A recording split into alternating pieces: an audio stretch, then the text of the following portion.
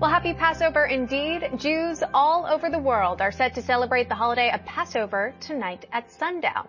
Joining us with more on the holiday is the CEO of the largest Jewish school in the Midwest, Rabbi Menachem Levine.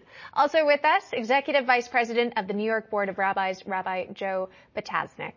Great to see you, rabbis. Thank you so much for coming on today. Rabbi Menachem, if I could start with you here, tell me a little bit about the significance of the day and what Jewish folks will be celebrating tonight.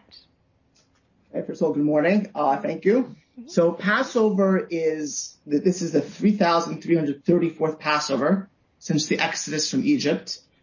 Jews around the world celebrate it as families. Historically, until the temple's destruction, it was both communal and with families. It's celebrated at the temple and at homes.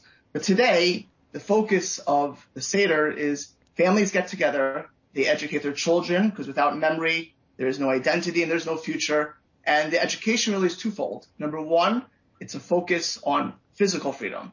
The freedom is something that we don't take for granted. If we look at the world today, hundreds of millions of people are physically enslaved. And the Jewish people, through God's kindness, were freed from Egypt, went to the desert, and eventually to the Promised Land. And we recognize that for over 3,000 years at the night of the Seder with families. And the second thing is that, and that's symbolism of the matzah, which many people call matzah balls, that matzah really represents the idea of we control our fate.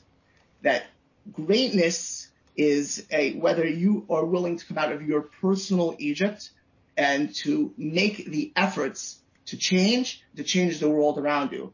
And matzah is something that's cooked quickly, baked quickly, as opposed to bread and leaven.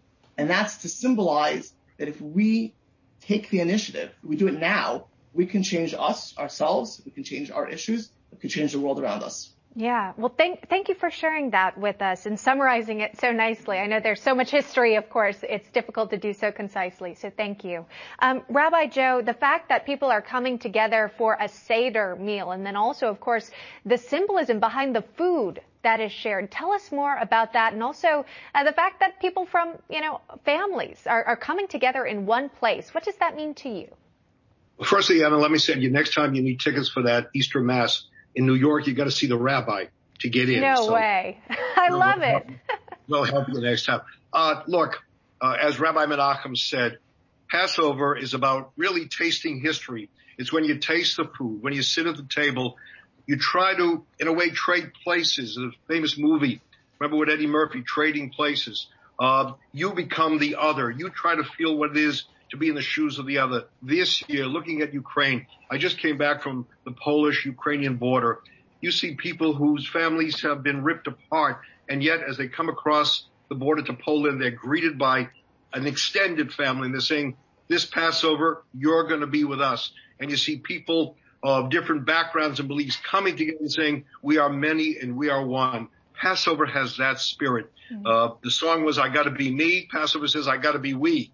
So it is very heartening that people who have suffered so much are able to sit as one family. Wow, I love it. Thanks for sharing that personal story there. Of course, so timely, too, with your travels overseas. And, of course, now I got a rabbi on speed dial I can call up for my New York City needs. Thank you both, Rabbi Menachem, Rabbi Joe. Take care. Happy Passover to you. Thanks, guys. Thanks. Thanks. Healthy one. Yes.